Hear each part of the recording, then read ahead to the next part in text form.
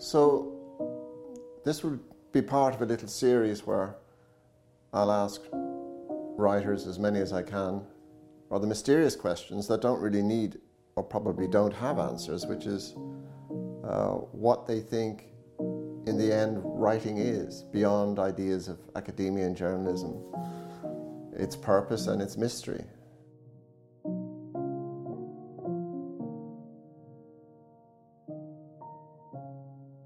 I want to begin by saying something that, there are writers you admire and there's people you admire.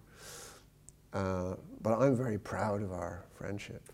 So much so, I'm always a bit worried you'll finally cop on, find something about me that you really don't like, and then it's all over. But that adds a real spice to because we only met very accidentally. And quite recently as well, bizarrely, considering small country and we live in a small world, the world of literature. In a small country, we only met really. We can't. Is it 8 years ago, maybe? We don't remember because we're too old. Yeah, on a ferry in Sydney. Yes. So we had to go all that distance to finally have a chat. On the boat to Manly. Yes. Named, they say, because they saw a man standing up on the headland, and they called this island Manly, an Aboriginal person. Mm-hmm. So we were, in a sense, Aboriginal persons heading for Manly. Very confusing, no. You don't agree with Just that? a couple of tourists heading up for Manly. Yes.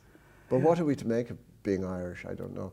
We are, you're younger than me, it has to be said. Just a bit. Yeah, I'm much more handsome and everything, but we're a little bit, we're becoming the same age, isn't that what it is? That's it, yeah, because as you get older, the gap is irrelevant. As the cloak of decrepitude comes down, you're being squeezed into the same space. But what do you, because we were asked, we were doing an event with Tom Keneally, wasn't it? Yeah. And we were being asked what it was, what we thought about Ireland, because it was up shit creek at the time. Yeah. And we said, we did our best. And I said I didn't want to speak ill of my country. Got a round of applause, but I actually didn't. Mm-hmm. But we are, the calf returns to where it got the milk, but what do we think about being Irish? I mean, what is Irish? Well, it's not a solid thought. It changes all the time. I mean, 10 years ago, the answer would have been different because, the economy had collapsed. We felt very isolated. It was before the 2 referenda that make us feel brilliant, So it changes all the time, and who knows after tomorrow, and Brexit and the re-emergence of a border, what we'll be saying in 5 years' time or 3 years or 10 years' time. So that's one of the interesting things. Presumably, if we were English and we were, in a library in Manchester, we could have the same conversation. What is it to be English? So it's one of the interesting things, really, because I find when I'm writing, it's not an adjective, Irish, that you can just put down and safely consign it, because it drags endless amount of adjectives with it, perhaps. It's a sort of a distressed child of an adjective, isn't it? Yeah. It was lovely when it started out. When would that be now? Well, I'm trying to think. That's a fair while ago Maybe, now. 4,000 years ago. It carries a lot of baggage. That first day was good when they came I was going to say the coracles, I don't know what Mayflower. It carries a lot of baggage, but I think part of our job and other people is to ignore a lot of the baggage and not worry about it. So I tend to... When you were a child, what did you have any idea of Irishness? It came through my parents, really. A lot of it came through... say I was 8 for the 1966 50th anniversary of 1916. My mother played Countess Markovich on the television. There you go. Mine didn't. Shocking. Yeah. She watched it. And the thing was that it was amazing. It was brilliant. I have vivid memories of going into school the day after, and instead of playing cowboys and Indians in the yard, we were playing us and them. Wow. And we were us, the good people, and they were them. The Brits were the baddies. Yeah. Or the English. It was very much a good versus evil see, my family's a bit confused about that. Yeah, no, ours wasn't, you see. Both sides of my family, my parents, would have come from Republican backgrounds, really. And well, one of my grandfathers did, but the other did. Yeah. Now the proclamation, my father framed it himself and put it up. It was up and still is, although the house is now empty until it's sold. It's still in the hall, the Proclamation of Independence that he put up there in 1966. One of my questions, because this is an inquiry in some way, I mean a loving and rather stupid inquiry, by a person who has been writing for 40 years, and maybe a little more now. And yet, in all honesty, and maybe it's a good thing, I have no idea what it is we do or what it's for. And one of the questions in relation to that is, I mean, it's framed facetiously, is it all the mammy's fault? And indeed, for all my complex relationship with my mother, when I was 4 months old, she did put a pencil in my hand, how I held it, I'm not quite, and she said, draw or write, whichever you like. They were her instructions to me. 4 months, did you say? Yes, well, she said this. Yeah, brilliant. And I know, I mean... This would have been before you could hold up your own head. Just about. Although maybe I had a kind of realization that to be a writer, you better acquire some false pride. So maybe I held my head earlier than most. And you've written in a unique way about your parents. I mean, such a book by me would be slightly different volume. But how much of this, how much of you, I mean, if we can't put our faith in religion, if we can't put our faith in faithful things, how much of you is engendered, not only obviously given life by your mother, but what you are engendered by your mother? A good bit of it, I suspect. My father is in there in the mix as well, you know. They both loved language. They both loved talking and listening, and they were both great mimics, and they both got great fun. I remember my father would laugh out loud, or my mother, something, a line in a novel I'd read, or a line in an article. It wasn't just that it was funny, it was the phrasing and stuff like that. And quite early on I began to get it. We all did at home. And some of those phrases have, you know, lived on after my parents are both dead, you know. But I was in school quite a while, quite content, and I hadn't learned a thing. And it was my mother realised I couldn't read, and she taught me to read using comic books. And I have vivid memories of it, sitting with her and putting my finger under each word. And eventually, I can't remember which word it was, but I knew the word. Do you know what age would you have been? I could have been 7, I think, maybe. You know, I was older than I should have been. Do you know column is the same, column to be? No, I didn't realise I was the same. All right, that's interesting. And I learned off the English comics. Yeah. The English comics. Yeah. I don't think there were Irish comics. Oh, about 5 years ago, I was in Dundee and I was turning a corner and there was a big bronze statue of Desperate Dan. I nearly wept because we know him well. He taught me how to read. Yeah, with his chin and his cow pie. And there was a little statue of Minnie the Minx beside him, and she was great as well. And the Beano with the fellas, they all came the Brainiacs. They all came from D.C. Thompson Comics. I didn't realise, based in Dundee. And D.C. Thompson didn't employ Catholics. So Desperate Dan was a prod. Desperate Dan was a prod. But anyway... this is shattering. But yes, interesting too, because I married a Protestant. So we're all right. Anyway, so did I. So... So we both married Protestants and both learned to read off the English comic. Yeah. Now, can I just say, from my grandfather, who was the revolutionary, I had come back from London unable to read and possibly write, if I'm honest. Did you go able to? Did you lose? Yeah, exactly. It was a long weekend. I'd been to the London County Council school and I just couldn't get... They even gave me the prettiest girl in the class to try and teach me, but that didn't work. So they knew I was a hopeless case. And I came back and I used to stay with my grandfather, whom of course I adored, probably in the way you adored your parents. He was a painter and he was teaching me how to paint. But he didn't like the thought of me even having been in England. He didn't like the thought of England. He didn't like the idea of England, even though he had been trained himself at Goldsmith as a painter under a scholarship with Sean O'Sullivan. But he didn't like that idea. And with the fact that I would go into the little shop in Morehampton, in Donnybrook, and buy English comics horrified him. But truly, that's where... Because I had understood dialogue as coming out of people's mouths anyway as a child. Yeah, and the bubbles make complete sense. And weren't we connoisseurs of those structures before we even saw them. You know, we knew what they were, and they were our bag. And you could have taught us to read a little earlier if you'd just cottoned on to the Beano and the Dandy. I suspect so, yeah. And how embedded they all were in the Second World War. Yeah. You know, Victor, which was all text. Yeah. Which was Captain for big Hurricane. boys. And all Maggot Malone, yeah. his faithful Batman. See, what does that mean to us? we talk about Cuchulainn, and they tried to tell us at school, the priests, that, you know, Cuchulainn and the Fianna, but they weren't really our mythology. I kind of blessed. If I was to feel blessed in some ways, I do feel blessed that I was born in Dublin, like Garrison Town, English names for a lot of people, Henry, you know, English surnames all around the place, and then the proximity to Britain.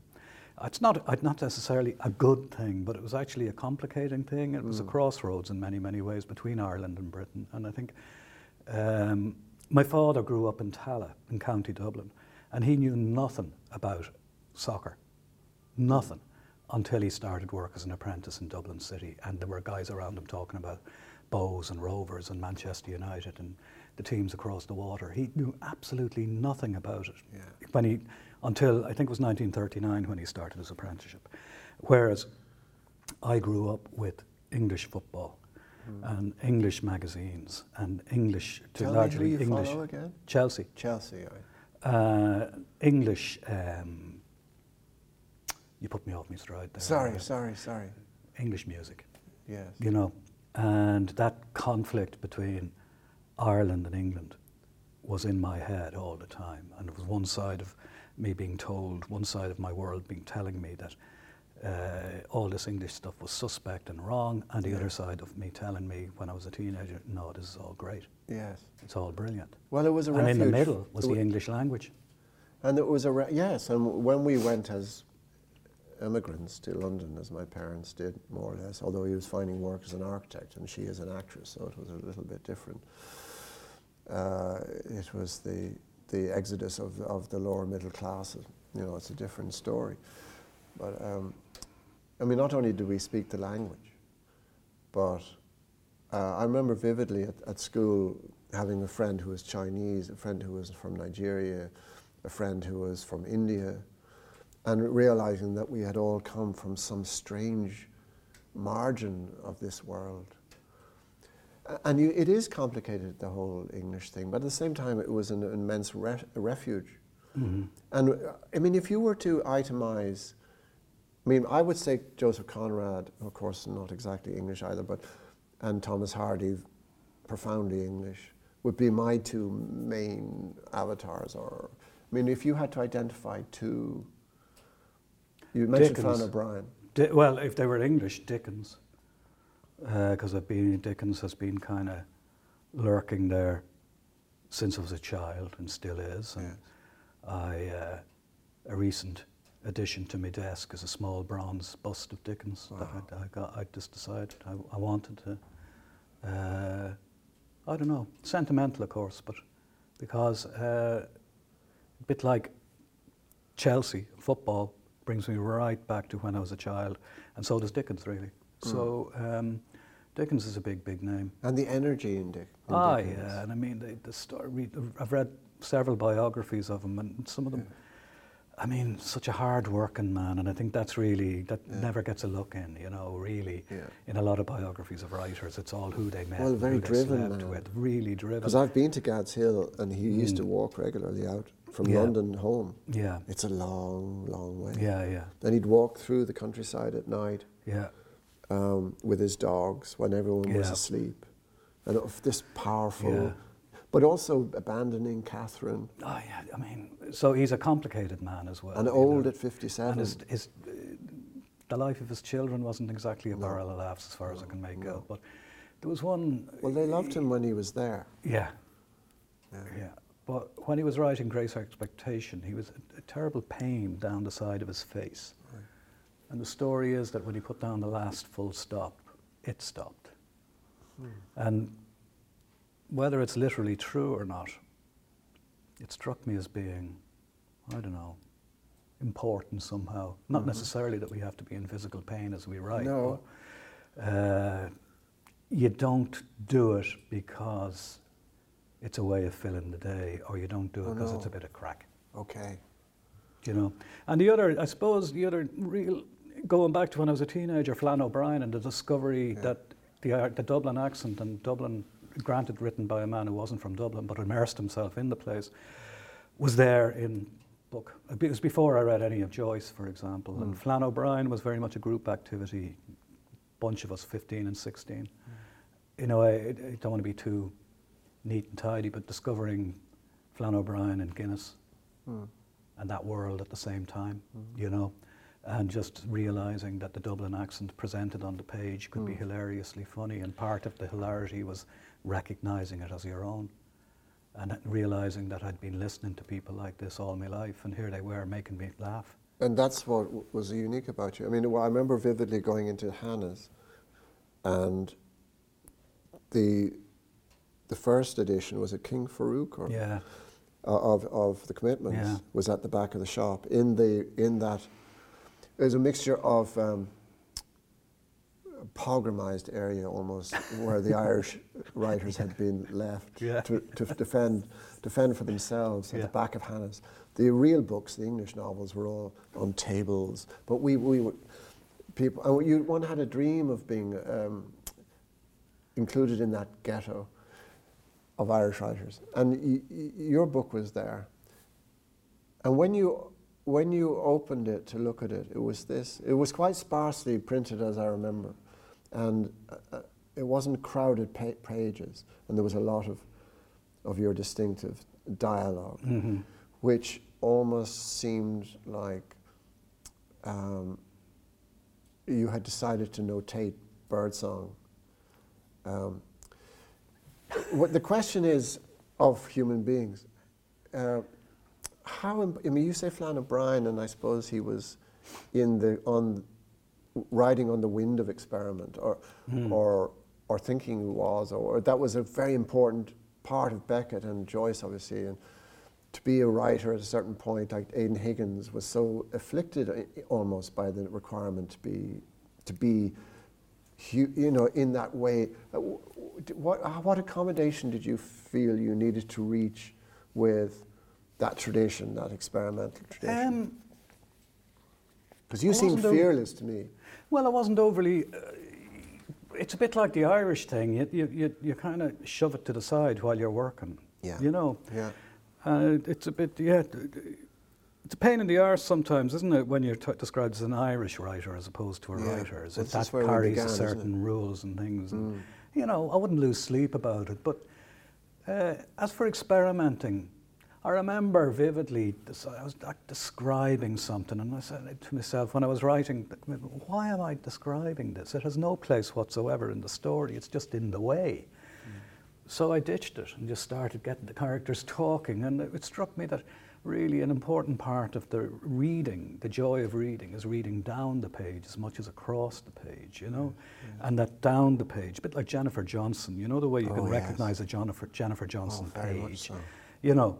And so that's where I was going when I was writing The Commitments, that the story goes down the page, actually in that particular book, more so than across the page, if that makes sense. Yes, I did. It does. But I knew that I was doing something that really, I suppose, in the absence of description, I was going to have to make the dialogue pretty vivid. And I did an awful lot of experimenting to make sure that I could, the compromises, the rules that I set myself, and in some ways now I've really abandoned. I'm not as obsessed about them as I used to be, and I was half thinking I'd go back to them because to keep myself, I don't know, alert. Yeah. But a lot of the rules I made about deliberately misspelling words and adding, you know, taking away G's at the end of sentences and adding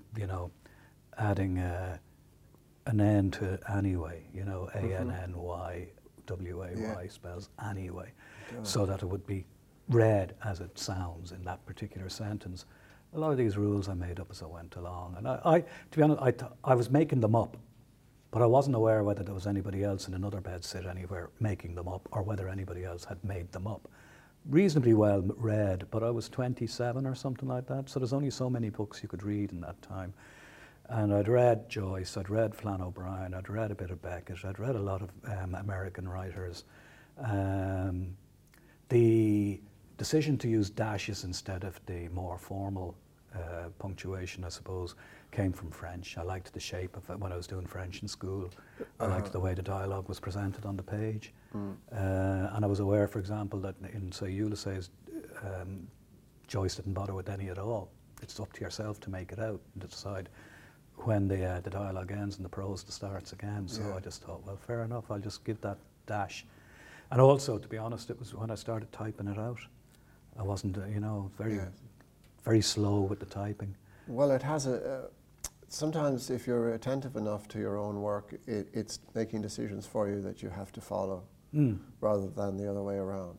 Yeah. It's putting you under figyasa to be obedient to what it wants to be itself. I think that's what you achieved. We were also told by the example of Flann O'Brien and Patrick Kavanagh and all those geezers sitting in MacDade's drinking having sixpence in their pocket when they came in, having no money whatsoever, that somehow or other, first of all, making your living wouldn't be possible, and secondly, there was something suspect about that. And there was this old adage that if your book was being read by a lot of people, it couldn't be any good. Yes. Because all the good books were these rare, things like Ulysses, are there 10 living people in Ireland who have got through Ulysses? Sometimes I wonder, but yet it is the great book. But somehow, I think our generation, to some degree, maybe by accident, I'm proud to say that our house comes directly from my books and my children's education, and the chops I put into them comes in that magical way from books. And this is what we did. Yeah, we're lucky. And we brought up our kids. Yeah. And we did put nappies on them. Yeah. And we did take instruction from our wives how to be fuller human beings, maybe as well. Maybe we weren't. Well, in my case, you were complete when you arrived. I was. Yeah. But no, it's right. And there was the whole, 7 people who read it, it must be a masterpiece. I have read Ulysses twice, and it is a masterpiece. There's no doubt. But that snobbery, that idea that we should sneer at people who create something that just happens to be popular. I'm not sure if it's still there to the same extent, but it was there when I was starting out. And I remember, somebody describing my work as popular, as if there was a smell of it. Yeah, that's it. And I never really allowed that to get under my skin. No. I just thought it was, in a way, childish.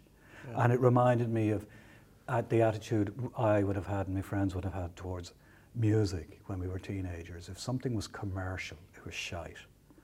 And it was only years later that you realised that maybe that number one hit was a brilliant piece of music, really brilliant 3-minute song. And that you probably felt it in your bones, but not in your head. And it was only later on you loosened up a bit and realised, Jesus, that's brilliant. Yeah. So that connection between success, figures, and the quality of what you do, that the less you sell, the better it must be. I'm sure it gives comfort to some people, but it's bullshit, really. Well, you have to have the courage of your own culture and your own, what you are and your own achievement. Well, again, I thought, the first 4 novels I wrote, I was teaching. Paddy Clarke, which has been the one that's, I suppose, over the years, put food on the table, so to speak, and more so than any of the others, I think. I was a teacher when I wrote that. I wasn't a full-time writer, and I didn't allow myself to think, this is the work of an amateur, because I'm a teacher, therefore I can't possibly be a writer. And my career won't really take off as a writer until I give up teaching. It was time really that decided me, I have to give up the teaching, because I didn't have time for both anymore. It's not the problem exactly, but this is the issue for me. We say writing. And of course, people get a bit frightened when you talk about storytelling, like that's a lesser occupation, which I don't think it is. No, I don't either. And we're writers.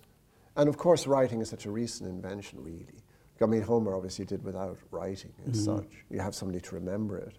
Or even Shakespeare's plays had to be remembered by actors and then transcribed from what they were saying, which I think is a very interesting thing. And obviously we are a strange creature. We're only 200,000 years old, apparently. It's very recent. I mean, that's nothing on the scale of time, is it? Here we are, we just arrived like this unnecessary addition to the cornucopia of life. And we were hominids and we were all sorts of things maybe for millions of years before, but the thing we are. So here we are, they talk about the importance of writers, they put them on statues, if you're lucky they buy your book, and you make a story. But what in the name of the godless heavens are we doing? What is it? Well, Roddy, tell me. I'm getting old, I need to know. I don't know really what it is that we do. We just try to assemble all these words and to tell a story in a way that nobody else perhaps has told it in. You know, I wouldn't be obsessed about has this story been told before, because actually I'm working because on it has. Yeah, I'm working on my 12th novel, and it's myself. It's my past work that keeps nibbling away at me, thinking, "No, you've done this before. You've done this before. You've done this before." And so it's far from getting easier. It's getting harder, I think, to come up with new things. Not just a new story. That's not really relevant. A new way of telling the story. One of the great things about being a writer and getting older, as a human being, you'd rather not, in a way. But actually, it's not a guilt-free thought either, but it is material. You know, the death of loved ones is material. Yes. Not necessarily, you know, biographical, raw. The music of what happened. Hauling your grief around, the challenge to describe that, the challenge to do something with it. You know, as a case in point, I'm working on a novel which ends in the hospice. And it ends in the hospice because I spent time in the hospice early last year when my mother was dying. And it's nothing to do with my mother's death whatsoever. But it struck me... Nothing and everything then. Yeah. It wouldn't have occurred to me if I hadn't been in the room or in the building. And the strange magic that goes on in that building, the St. Francis Hospice in Raheny. And it just struck me as I was writing this novel, which I started and wrote really quickly, quite soon after my mother died. There's two men, lifelong friends, and there's an explosion on the way, and it struck me to avoid the explosion if they go to the hospice. I won't say any more. No. But it's not a guilt-free idea either, because I mean, I was there with my siblings, so what right have I got to... But the characters aren't observing the death of their mother. So it's using the experience of life, getting older. But you know, guilt might be, the way they fold air into puddings. I do find getting older... Guilt might be the air in the pudding. Getting older and decrepit. Yeah. When you put it in writing, it can be very, very funny. Yeah. And contrasting things as they used to be without the cranky old man stuff can be very, very funny. And it can be exhilarating in a way that a lot of other elements of getting older can never be. Well, you're hitting the ball out of the park still, that's the thing. I want to say, just in closing, I just want to record for 30 years' time when neither of us are around, or 40, again, how much I value knowing you. Oh, thank you. Well, it's mutual. And it's been a big treat, actually, to add you to my list of friends. And in context of today, this temporal moment, thank you for not knowing so beautifully. Thanks, Rob. Thank you.